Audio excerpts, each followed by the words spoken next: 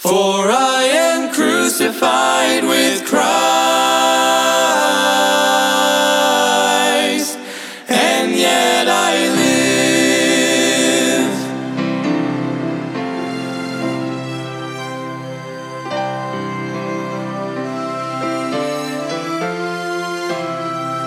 Embrace the cross where Jesus... Welcome to Crossbound Ministries, where we are bringing the gospel of Jesus Christ to the world, encouraging Christians and pointing sinners to the cross. Will you please pray about supporting our broadcast and ministry that gives us the ability to spread God's word? You can get involved by going to crossboundministry.com. Please welcome our preacher, Mike Sadler, as he brings us an important message from God's word. Embrace the love the cross requires. Cling to the one whose heart... The gospel of the resurrection of Jesus Christ is what we'll be talking about today. In 1 Corinthians chapter 15 and verse number 9 is where we'll begin. The Bible says, "For I am the least of the apostles, that am not meet to be called an apostle, because I persecuted the church of God." This is Paul writing to the Corinthians. In verse number 10, "But by the grace of God I am what I am, and his grace which was bestowed upon me was not in vain. But I labored more abundantly than they all, yet not I, but the grace of God which was with me." The Apostle Paul is humbling himself here, and he's talking about, I'm not worthy to be an apostle because of the things that I did, that I persecuted the church. I would go into a town and I would drag Christians out of their home, have them killed, martyred, thrown in prison. If you remember when the first deacon was stoned, Stephen, the Bible says that his clothes were laid at a young man's feet named Saul, and that was the Apostle Paul. He was in charge at that time, and he had him stoned. Oh my, what a testimony that is to see that when Stephen was dying, that he looked up and he said, "Father, lay not this sin to their charge." Think of that. Paul saw that and heard that. What a testimony that had into the Apostle Paul's life, because people do not die for something that they don't believe in. Amen. He believed it. And so verse number 9, he says here, "I'm the least of the apostles. I'm the last in line. I'm not even worthy to be called an apostle." He says, because I persecuted the church. But then he goes on to say, "But by the grace of God, I am what I am." And ladies and gentlemen, I'm here to tell you today, it doesn't matter what you did before you got saved, or how good you thought you were, how good of a person you were, or how bad you truly are. All of us are no good sinners. The Bible says, "For all have sinned and come short of the glory of God."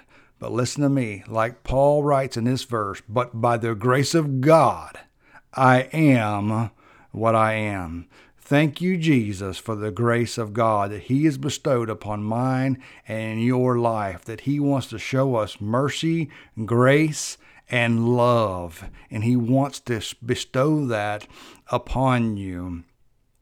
But you remember what the Bible says, pride. Pride is a wedge in between you and God. And the more pride that you have in your life, the deeper and wider that wedge will go and pry you away from God. Matter of fact, the Bible said, "God resisteth the proud, but giveth grace unto the humble." Giveth grace unto the humble. And that is for the Christian. Amen? Because a Christian can have pride in your life. And a lot of times that's why people, what they do call shoot the wounded.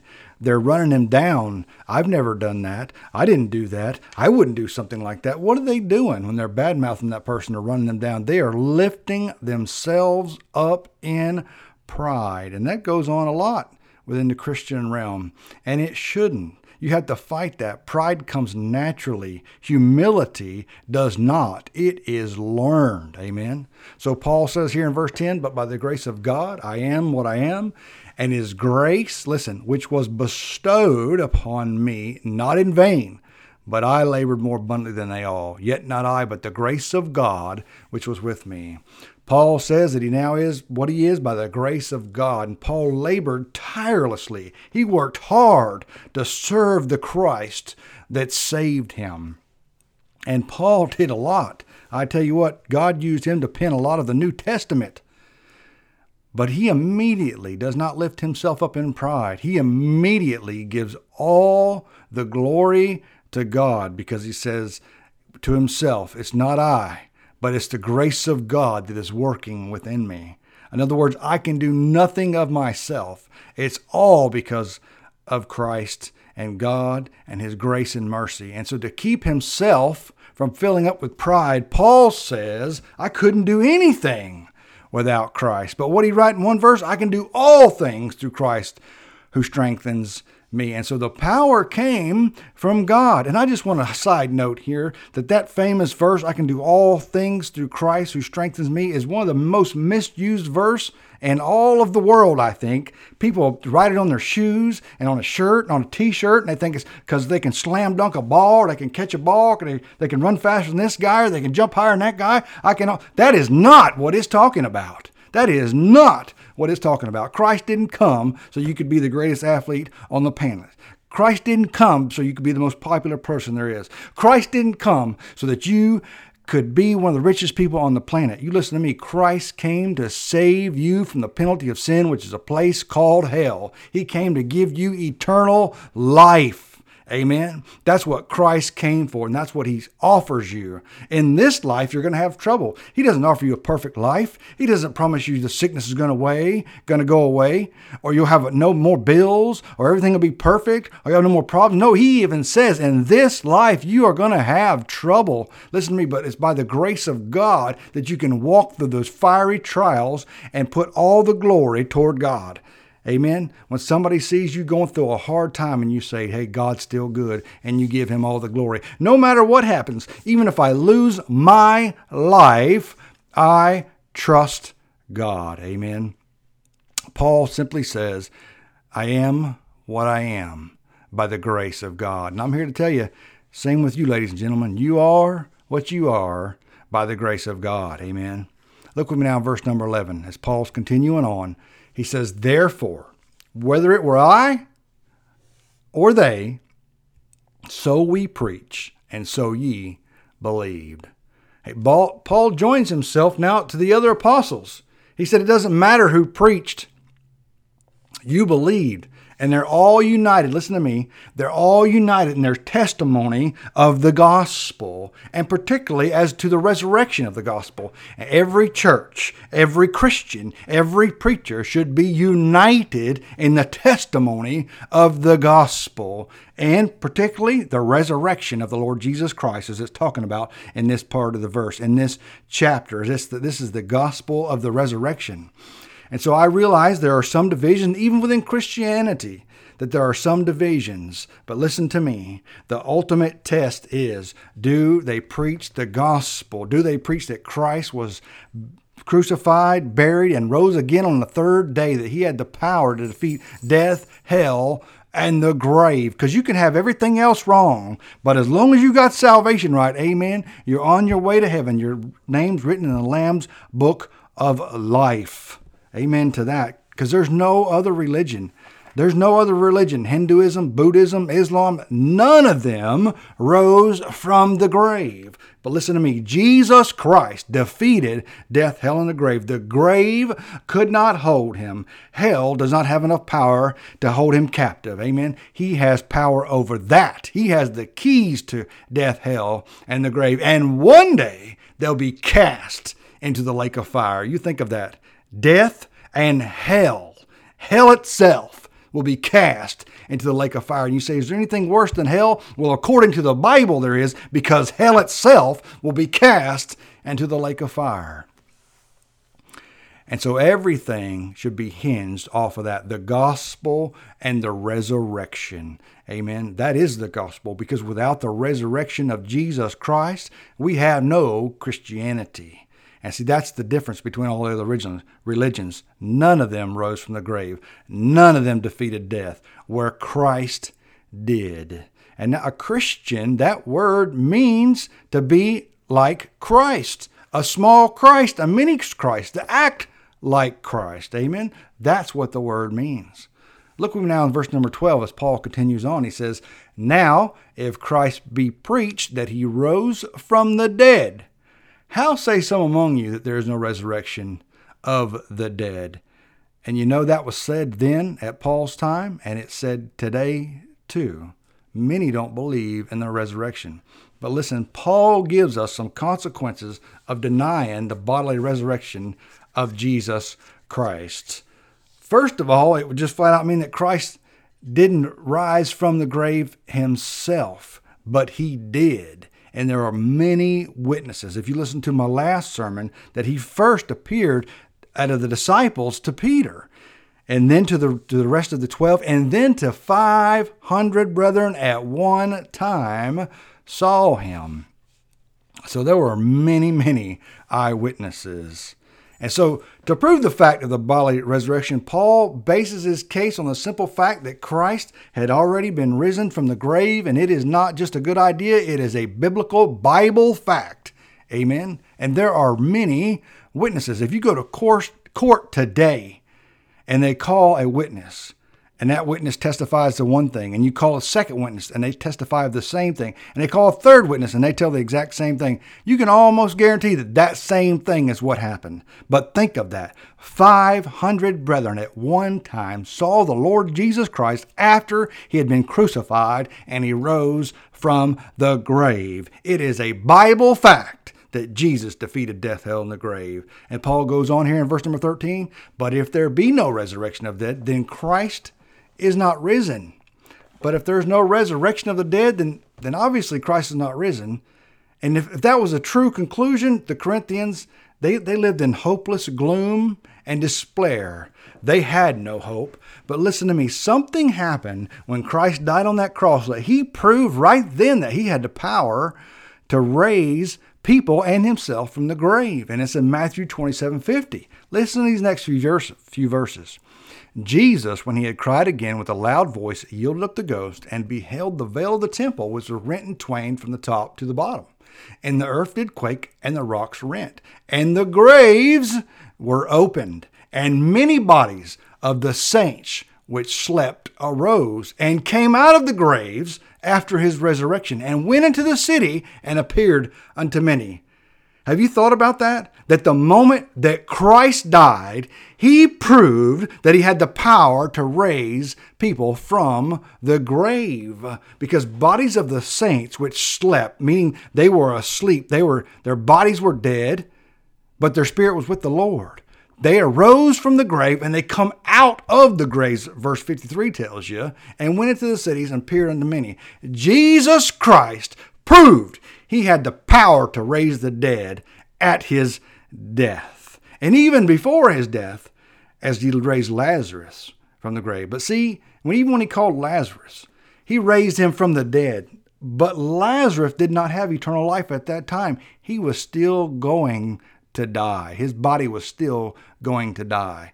But see, after Christ rose from the grave, he has the power to give people eternal life. He has the power to give you eternal life. Because death is not natural, ladies and gentlemen. That's why it is such a sad event. It is so sad when you lose a loved one you truly care about. It's sad when you lose a grandparent or a parent, a mother, a father, a brother, a sister, and especially a child or grandchild, because that is not natural. And death itself is not natural, because it was not so from the beginning. God did not create us to die in the beginning. It is because of sin came into the world that death passed upon all men. Because Adam sinned, it brought sin into the world. And the Bible says that death passed upon all men. And so it is a very, very sad thing when people die. Why? Because it was not so from the beginning. God did not create us in that matter to do that. He did not create us to die. He created us to give us life. We are the ones that brought sin into the world. And before we cast too many stones at Adam, hey, if it wasn't him, it would have been you or it would have been me. Why? Because we're human beings. You say, well, wait a minute. And I've heard this. Wait a minute. Why would God create me like this? Because God gives you free will. God gives you free will. In order to have true love, you have to have free will. Why do you think that fruit was in the garden? The fruit that they shouldn't eat from the tree of the knowledge of good and evil. Because there had to be a choice. In order to have true love, you must have a choice. And they had a choice, even though God told them, do not eat of that fruit. Why?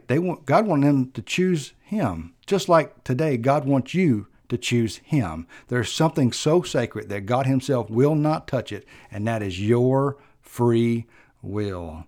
Although God's there, and He loves you, and His hand is out, and He wants you to take it. He wants you to accept His Son, the Lord Jesus Christ, as your personal Savior. Repent of your sins and put your faith and trust in Him. But there is no forcing it on you. It is a choice of your own free will. But know this, if you reject it, or if you just think I'm good enough, because there are many people in church today who believe that they're good enough. They've never truly been born again. When you die, the moment you die, your eyes will open up in hell, and it's a one-way door. You'll never come out. And you think there's nothing worse than hell, but there is. There's the lake of fire, which hell and whoever's in hell will be cast into. But that was not created for you. It was created for the devil and his angels. You see, God didn't make a way for them to be redeemed, but He made a way for you to be redeemed through His Son, the Lord Jesus Christ. Amen? And that's what we're looking at today, the resurrection of the Lord Jesus Christ. Because without the resurrection, there is no Christianity. Amen? Jesus Christ defeated death, hell, and the grave. And so Paul goes on. In 1 Corinthians chapter 15, look at verse 14 as Paul's going on here. And if Christ be not risen, then is our preaching vain, and your faith also vain?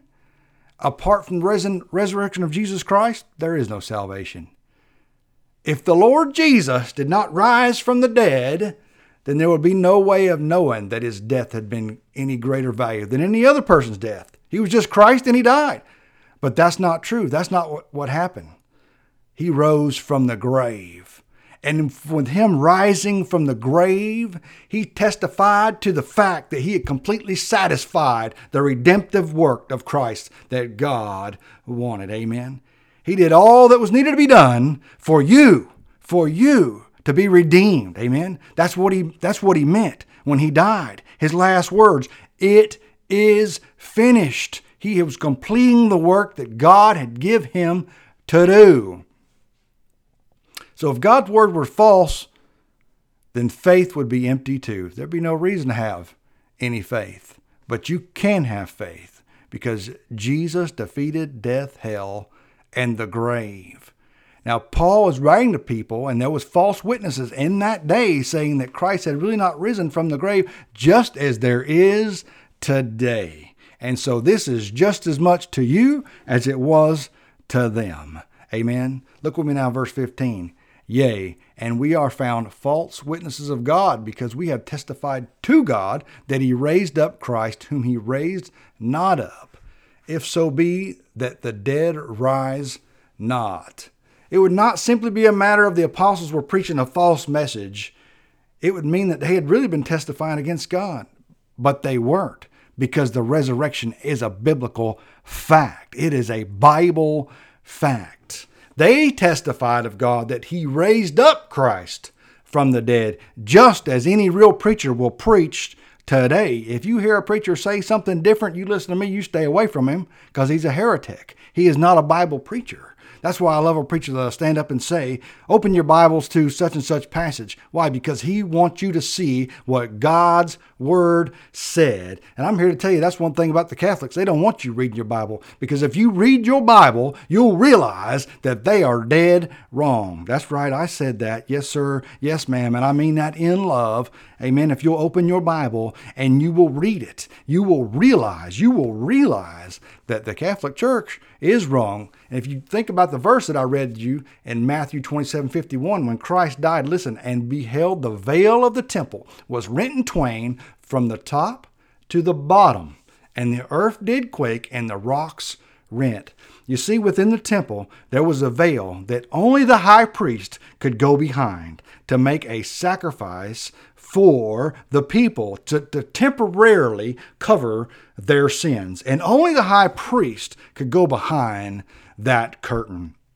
When Christ died on that cross, the Bible says that curtain was ripped in two from top to bottom. And that curtain was so thick that not even sunlight could get through it. But yet it was ripped, it was tore to pieces, signifying that any person can go to God through the Lord Jesus Christ. Amen. There's nothing another man can do for you or forgive you of your sins or help you get right with God. It's only through the precious blood of Jesus Christ that you can get to God. He is our intercessor. He's the one that goes in between us and God. And when he died and that veil was rent, you no longer needed a high priest or a priest. Jesus Christ is the high priest. Amen. You can go to him. Any person could go to him, and he wants you to read your Bible. He wants you to know your Bible. He wants you to memorize your Bible. He wants you to stay in your Bible. He wants you to read your Bible daily.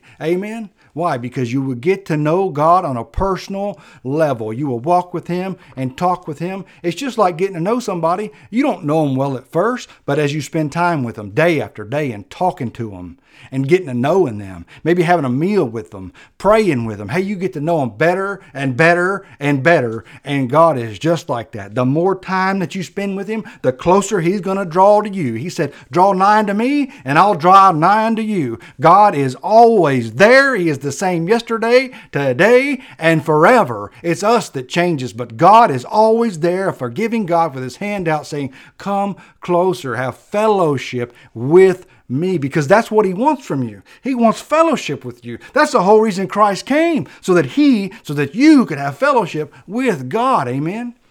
Going on to verse 16, for if the dead rise not, then is not Christ raised. But since the resurrection had taken place, the resurrection is not an impossibility because Christ defeated the death. So for you, Christ has the power to raise you also. Verse 17, and if Christ be not raised, your faith is in vain. Ye are yet in your sins. If Christ didn't die on the cross, hey, you have no hope. Your faith means nothing. You're going to die in your sins. There is no forgiveness, Paul says. Verse 18, then they also which are fallen asleep in Christ are perished. They're done, in other words. They lived their life. They died. It's over for them. There's no coming back. There's no second chance. There's no rising from the dead if Christ didn't. But he did. Verse 19, if in this life only we have hope, we are of all men most miserable.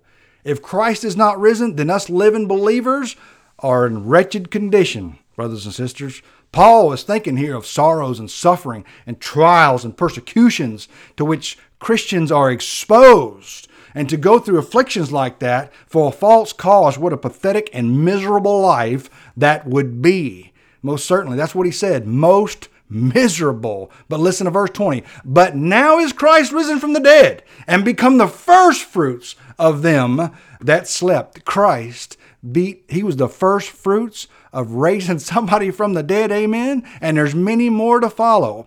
Paul triumphantly announces the fact of the resurrection of Christ and of the blessed consequences that follow. Those that put their faith and trust in the Lord Jesus Christ will be a fruit after that. But it says Jesus is the first fruits of them that slept, because Christ is now risen. He's the first fruits of those that have fallen asleep.